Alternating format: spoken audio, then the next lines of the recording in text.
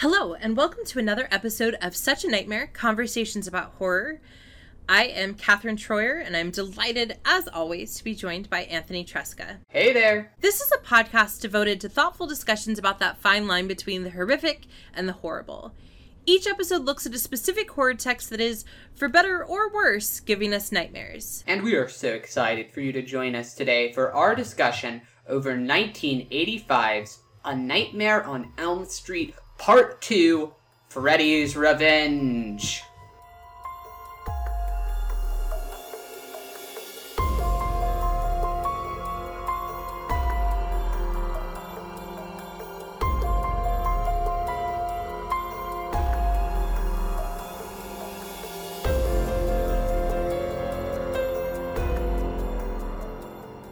Wahahaha.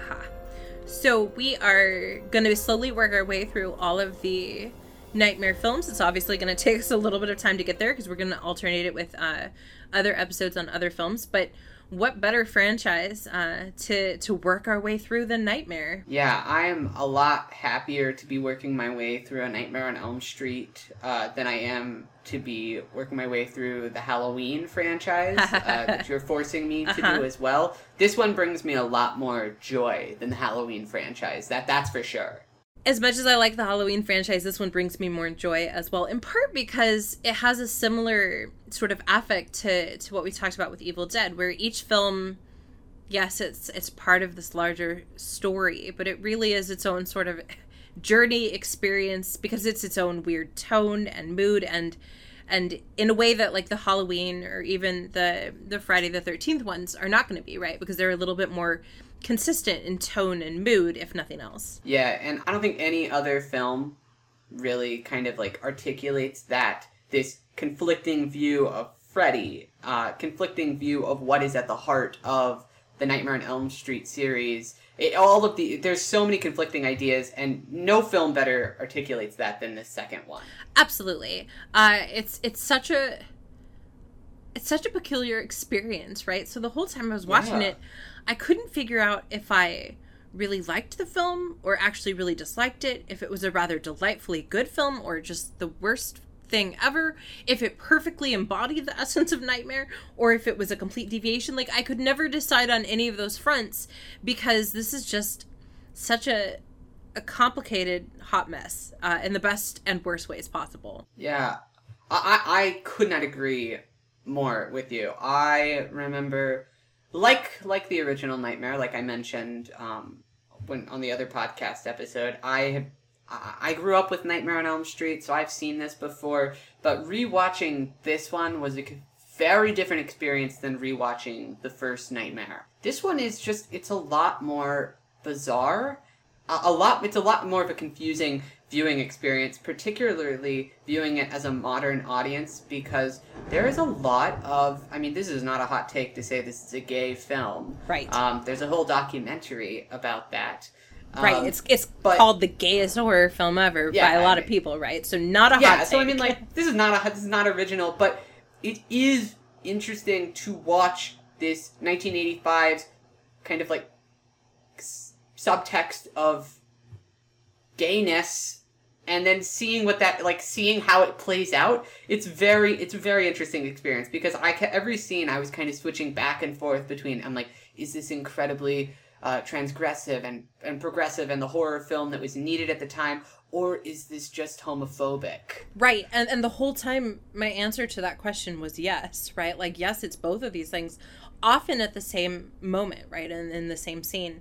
I think, too, the other question that I found myself just kind of saying, like, yes to was, does this film perfectly exemplify the spirit of the Freddy franchise, or is this a weird, very distinctly different film from the first one? Because, 1985, right, where this film comes out right after it. They, hopped on that cash cow as fast as they could. I think I understand why Wes Craven would not want to come back for this film, because it is a very different depiction of both the dream world and Freddy, and it's very, very different what the creators kind of focused on as being the most scary, frightening part of Freddy. The source of horror from Nightmare on Elm Street the original to part 2 is drastically different.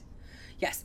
And I think you can feel that unsettling, right? In the fact that, you know, they originally weren't even going to have Robert Englund be in it, right? And then I know. But that's crazy. Yeah, I can't even imagine, right? I just honestly can't imagine. And I think honestly, the film wouldn't have even had the sort of gay critical success that it has had if we didn't have Englund as Freddy. I think you're absolutely right. I mean, hearing Englund talk about his experience working on this film, he's one of the few actors, along with obviously Mark Patton, who talked about how he knew at the time that there was lots of gay subtext in the film, and how he explicitly made choices as an actor to play up the gay elements. And so I think you're absolutely right. I think if Robert Englund was not a part of this film, it would not be as gay, and also it would just straight up not be as good.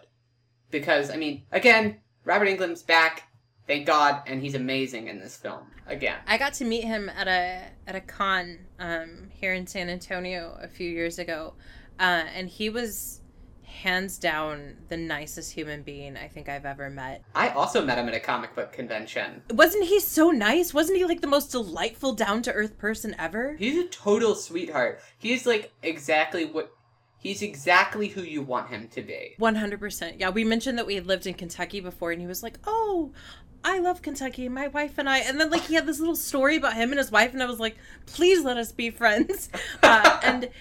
And I think that, you know, like, just makes, for me, the whole experience when I watch these films that much sweeter, right? To know that Englund is, we've talked about this before with Evil Dead, right? That, like, you know, we've talked about how that series needed Bruce Campbell because Bruce Campbell is Ash, Ash is Bruce Campbell. And I would argue that, you know, you can't really have a Freddy that's not Robert Englund. And I mean, the creative team of this film luckily realized that, too, because they shot parts of it without Englund, and it just was not the same. I mean, Englund is a serious, classically trained actor, and classically trained in both, like, obviously the acting sensibility, but also classically trained in terms of, like, his physicality. He's focused primarily on that aspect of acting training, and, I mean, you watch these movies and it shows, like, this is not just some guy putting on claws and, like, prancing about. This is a serious actor embodying this nightmare character. Yes. And in a film that is going to be about the role that physicality plays and how we read certain people as queer or not, you have to have our monster be doing that same physicality, right? Because that's really key. And I have on my list of irrational fears, one that's on the super, like, what an incredibly irrational fear is the, like, I am terrified in retrospect about, like, how hard it must have been, particularly for gay men, to know if someone else was gay so that they could hook up with them back when, you know, you could at least more easily get arrested, right? You can still get beaten to death, but like, and how you'd have to, like, know, like, whether their earring was on the left or right, or whether they had a colored handkerchief in their left or right back pocket. Like, there's something about that feels so stressful to me that sometimes I just get overwhelmed about, like, how terrible it would have been if I had been a gay man in, like, the 50s, right? Which is such an unreasonable thing to be worried about. But that's really what this film is doing, right? Is it's showing us, like, where and how do we read that line of whether or not this is a leading man with a romantic female lead, or this is a leading man with a romantic gay lead, right? Romance. And that's an interesting thing for this film to do, whether or not it's intending to do it. It's also interesting just considering the time period in which this came out, 1985. I mean, this is Reagan time. This is, I mean, the AIDS epidemic is around this time. Yeah. Like, and is being called GRID, right? Gay-related immune deficiency.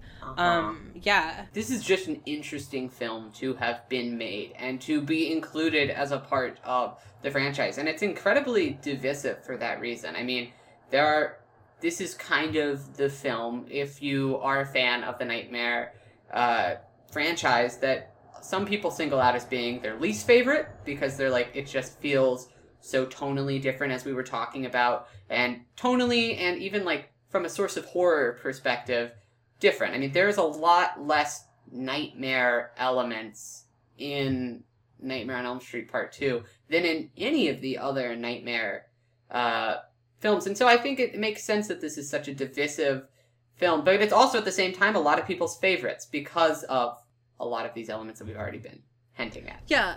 So I want to mention the theory that we've been like dancing around, right? Which is queer theory and the ways that impacts how we look at this film. And so I'm going to actually reference a gentleman whose name is Ellis Hansen. He had a 1999 book called Outtakes: Essays on Queer Theory in Film. That's a funny title. Yeah, it's one of those that you're like, you definitely spent some time making it work. I am a firm believer that all titles for essays should be puns, so I am very, very happy that this panned out. Yeah, honestly, if you can't have a punny title, then you shouldn't have a book. Is my there's my hot take. But so he talks about the distinction between gay and lesbian analyses of films versus queer theory. Whereas in gay and lesbian analyses, there primarily is this just sort of focus on gay characters, right? There are gay characters in this text, we're going to look at them. That queer theory tries to go a little bit beyond that by saying that it actually may not even matter if there are ostensibly gay characters. That what we're going to look at is not just the relationships between characters, but we're going to look at aesthetics and cinematic form and the complexities of desire and identification and the appreciation for political nuance and homoeroticism that goes well beyond whether or not there are gay characters, and genre and style and queer audiences as well. And a lot of people who write about Nightmare 2 really focus on the fact that it may not even, it really honestly doesn't matter in some ways whether or not the film was intended to be a queer film. What matters is the multiple sites of reception in which audiences have read it that way. And that's what queer theory does, and that's what I think makes this film so interesting, is that we have sort of two distinct conversations that are that cannot be separated from each other, and that is the film as text and the film as cultural artifact.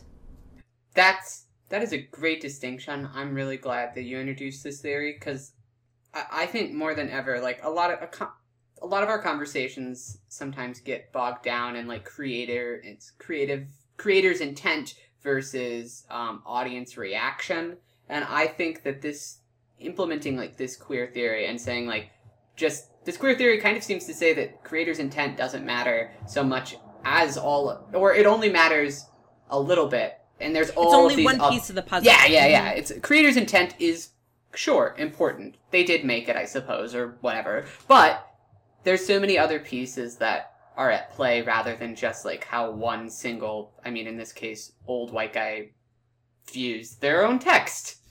And I think it's because queer theory is aware of the intersectionality of identity in a way that goes a little beyond particularly feminist theory or even more limited forms of gay and lesbian theory, because it's saying, you know, if we are composed of all of these different elements, then we have to assume that a film is as well. And so, yes, what the script actually does, what the director did with his takes or her takes and wanted with things, that's a piece of the puzzle, but it is no less or no bigger than any of these other pieces.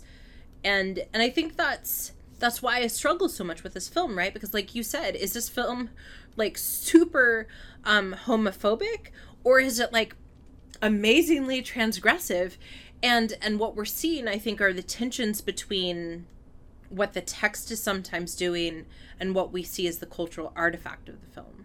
So I guess now that we've got kind of the queer theory out of the closet and out in the open, why not just jump into these scenes within the film? I mean, I think while the purpose of this podcast is not to really examine the reception by the masses, because I mean, this film has clearly been picked up and championed by the LGBTQ plus community. That is indisputable. But what we can really look at and discuss in the context of this podcast is how they got there. What pieces did they pick up on? Why this film? What scenes led them to championing this film? One of the first things I think we have to think about is the character of Jessie. So we've talked before, we actually talked about it in our Black Christmas episodes about what happens when we have characters who have more gender neutral names. And the affect on female characters, particularly on the final girl. And so we have been sort of taught, starting with, Black Christmas kind of onward, that our slasher films are going to end with a final girl figure who is going to sort of repurpose, often very phallic sort of things to defeat the monster at the end. And a character named Jessie, could have been just as easily a female character based on that name alone. But the film decides, and to very interesting effects, to have our final girl be a final boy instead. And it's incredibly interesting because a large part of like the accepted theory around final girls is that they start in this place of clearly being more androgynous, but being identifiable as female. And by the end of the film, they have to... I know this phrasing is weird, but they have to gain the phallus object, in order to kill the monster. They gain the phallus, they gain the masculine tendency that they need to in order to succeed and win the day. And I really think that what is interesting about Jessie is that he goes through the exact same thing. He does, and people like Carol Clover have explained that part of the reason that the final girl often ends up being very androgynous is because we frequently, especially in those early slasher films, the films were made for male audiences, right? And so it was how can we have a female character that the male audiences will still sort of be able to identify with. And so, yeah, it's really interesting because we're seeing that in some ways the character of Jessie is still a little androgynous in terms of the name, in terms of some of his clothing choices, although some of that's just the 80s. But you're right. He's still going through like a checklist, right? The things that need to happen. And by the end, he gains the phallus. I mean, he does that in that dance sequence in which he puts a literal, like, wooden doodad in front of his crotch, and we see him literally have that phallus object right there. And then he also acquires the phallus through Freddy Krueger's claws, which had been previously set up to us in the film through an earlier scene to be an incredibly phallic and homoerotic paraphernalia. I mean, his claws are incredibly gay in this film. That needs to be something. His claws are incredibly gay in this film. I mean, that should just be the tagline that you use. They are incredibly no, they super gay. Are. Right, and England even said that he wanted to go gayer, right? Like he wanted to even like insert it into Mark Patton's mouth, right? And that ended up being terminated, probably for good reasons. But yeah, now with that said, there's a really important caveat, and that is that the final girl is the final person standing, and Jessie isn't. You know, Jessie dies at the end after he defeats Freddy. I was trying to say Freddy and Krueger. Freddy, and then he's a crispy critter, and so it's his girlfriend, right? That is technically in that it's almost like a passing of the baton, right? Like that we can't. This character has been embodying this uncomfortable liminal space between final girl and a masculine character, and the film at the end is just like, okay, that was more than we can handle, so we'll just end with the traditional final girl who is a female coded as feminine, and just let that be how we end, right? Yeah, the end certainly muddies a lot of the homoerotic elements that have been established. Or maybe more specifically, the transgressive nature of those homoerotic elements. That's a great point. the truly transgressive nature and the commitment of this final boy kind of thing. Because you're absolutely right. In the end, Jesse does still kind of, I guess, end up with the girl. The guy there's a gets weird the sort girl. of like, the power of the woman, right? Which is not a new concept. If we go back to Victorian culture, the angel of the house, right, was used to describe the role of the woman to be the moral, religious, and all things other guide, right, for the household.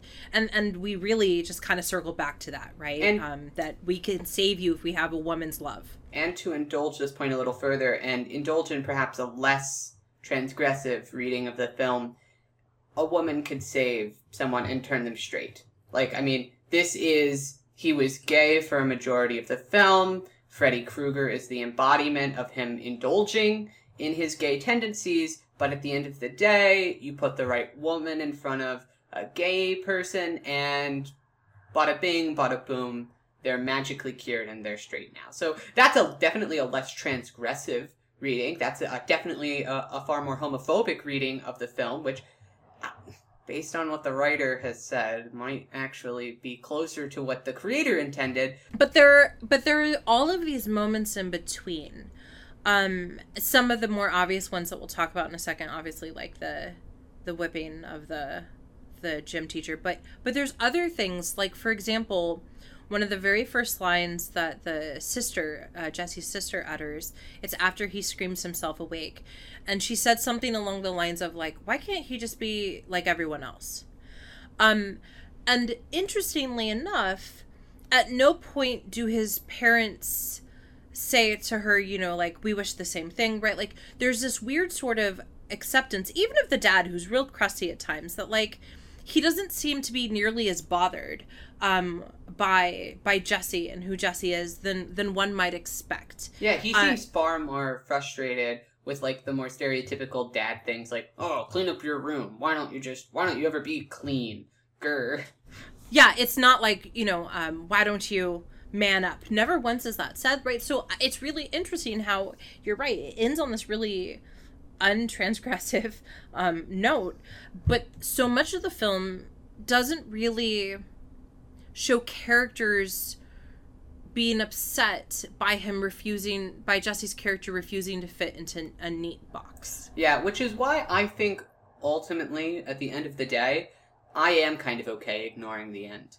The end, it was made that way because that's what it took to make a film at the time. We were obviously not going to see Jesse end up with Grady, so they, like, had to tie it up in a nice little heteronormative bow, and, like, tie that little bow on the top of the film. And so I'm okay kind of ignoring the ending, and instead focusing on the content of the film, what happens throughout so much more of the runtime. I mean, we've ignored many endings of films that for us ruined things. So, why should this film be different?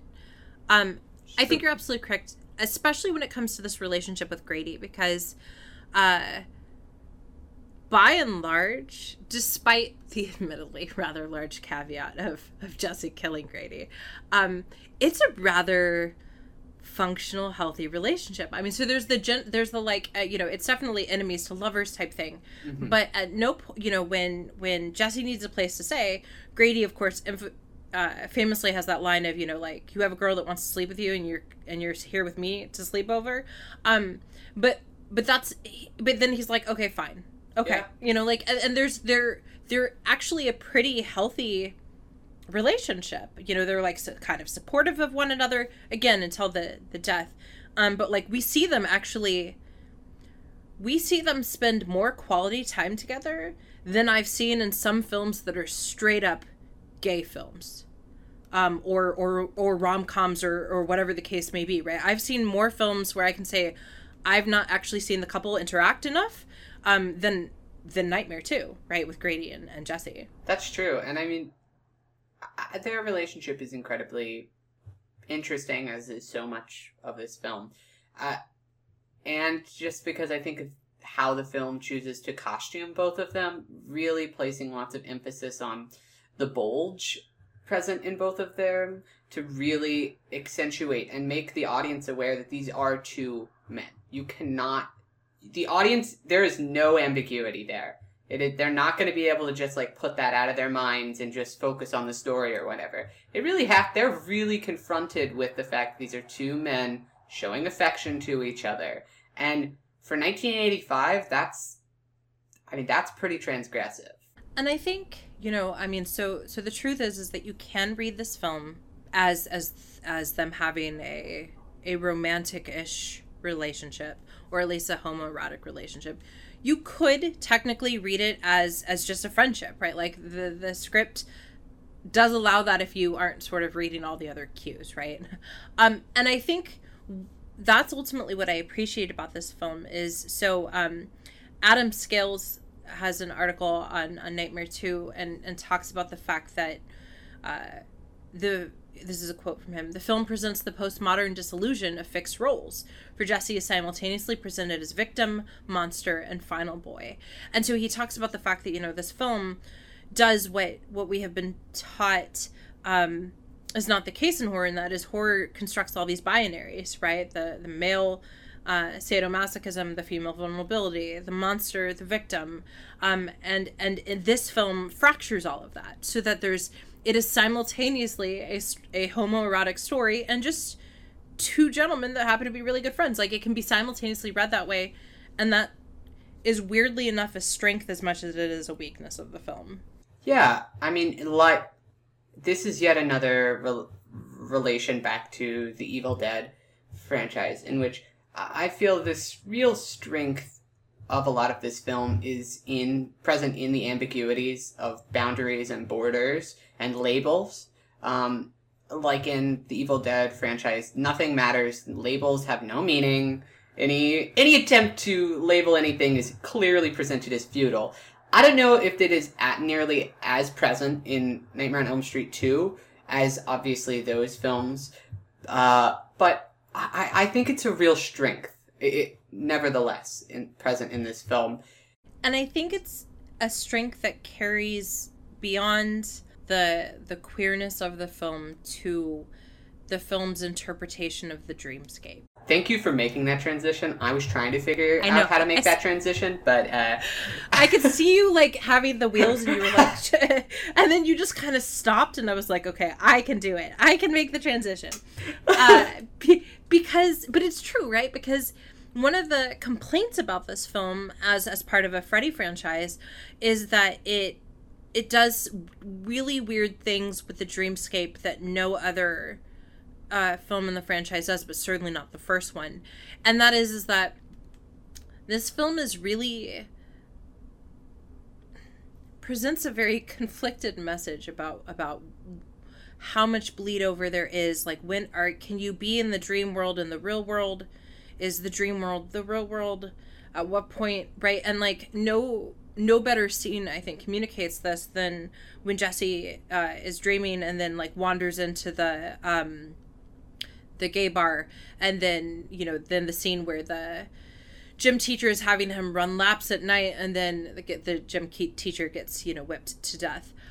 I actually had to rewind at that point because I thought maybe I'd missed something, because I wasn't sure if I was in the dream world or not, right? Because of course that idea of gym at night, that's like a nightmare that people have about school. So I was like, okay, well, this must be a dreamscape, because this doesn't make any sense. Like, why is this teacher doing this? This is so creepy. And then I was like, oh, he's being picked up by the cops. This is real, or real-ish, right? And it's very confusing. Confusing, but in the same way that it would be confusing to Jesse in this time. I don't know if I have as much of a problem with this lack of boundaries and clear separation between the dream and reality, because I think that is one of the most interesting parts about dreams, is that sometimes you can be in a dream that feels so close to reality that you're like, this is real, and then you wake up, and then you have that like strange moment where you're like, wait a second, was that real? It felt so real, but this feels real now. what's real, what's not. And that moment is, while usually very quick and fleeting, also terrifying. It's a terrifying moment of ambiguity and uncertainty. And I think that is the element of dreams that this film is like, that's what's interesting to me. It's the ambiguity in the natures of dreams. Whereas the first film is a lot more cut and dry. It's like dream world, real world. This one really focuses on that liminal space between the dream world and the real world. Absolutely. And I think that's why ultimately I came to appreciate it in a way that again, a lot of people can't, because they really like that clear sort of demarcation, where the characters, it in most of the nightmares, it only takes the characters a few seconds or minutes into their narrative story to figure out that they're in a dream, right? Because they're like, I'm in a boiler, I bet this is a dream, right? Whereas you're absolutely correct that so much of this film, I don't think Jesse, and therefore we don't know, right, where we are. And you're absolutely correct that not only do dreams bleed over when we wake up, but I mean, I've had moments where I started to recall a memory and then I realized it was a dream.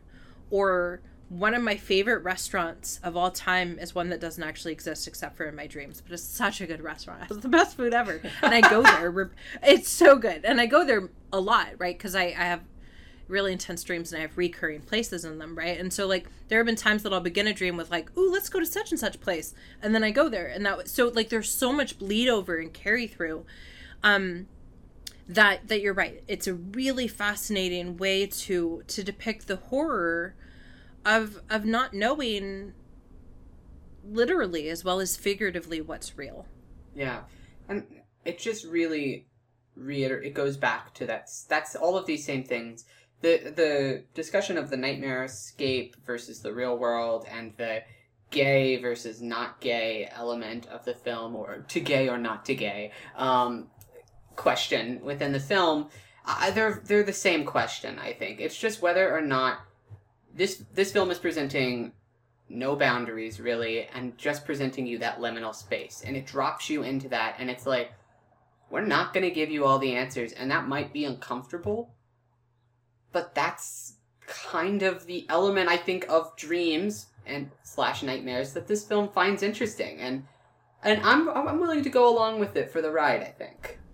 And I think I would even go so far as to argue that is the queerest thing about this film. That I don't know if this film would have had the queer following it does if it didn't have these very explicit things. Although, Wizard of Oz is also a beloved film of the gay community, and that one has even less, obvious elements to it than Nightmare 2 does.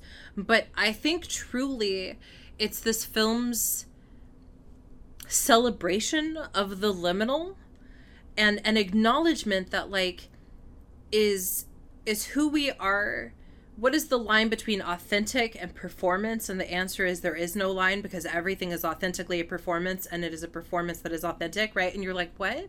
And I think that's what this film is giving us. Yeah. In a way that is so amazing to do. And I think the parts of the film that don't work are the parts of the film that try to be more straightforward. Like the third act, I just think it doesn't really work in this film. When it's definitively in the real world, the transition has happened, the boundaries have been crossed, you've entered that, and it's all in the real world. I think it's that last scene, particularly that at the pool, and although some of the pool works for me only because it's so ridiculous. I mean, it's amusing to see Freddy Krueger run around at this pool party, but it's amusing for like 10 seconds, and then I was like, this is not nearly as interesting as anything else that was happening. And I think it's just because it's a lot more straightforward than everything else that we've gotten in the film. And so those are the elements that don't kind of work for me. It's those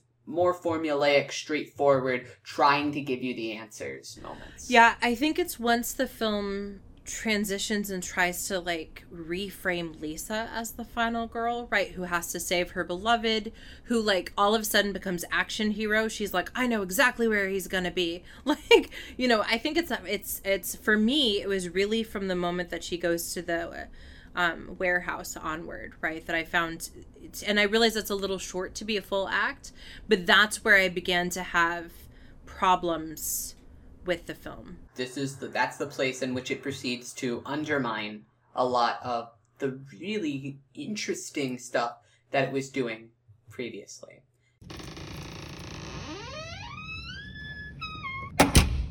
Thank you so much for joining us for this episode on A Nightmare on Elm Street 2, Freddy's Revenge. We will be continuing our exploration of the franchise, but we're going to alternate, as we do, between the franchise and another text. And so our next episode will be on 2020's Freaky.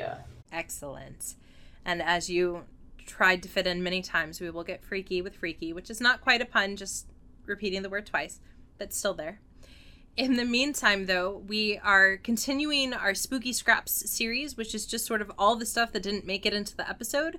And so for Nightmare 2, our Spooky Scrap is going to be on Scream Queen, My Nightmare on Elm Street. It's a documentary that follows Mark Patton's experience working on Nightmare 2. So check that out on our YouTube page. Be sure to follow all of our social medias, which are linked in the description. Share us with your friends, and have a spooktacular day.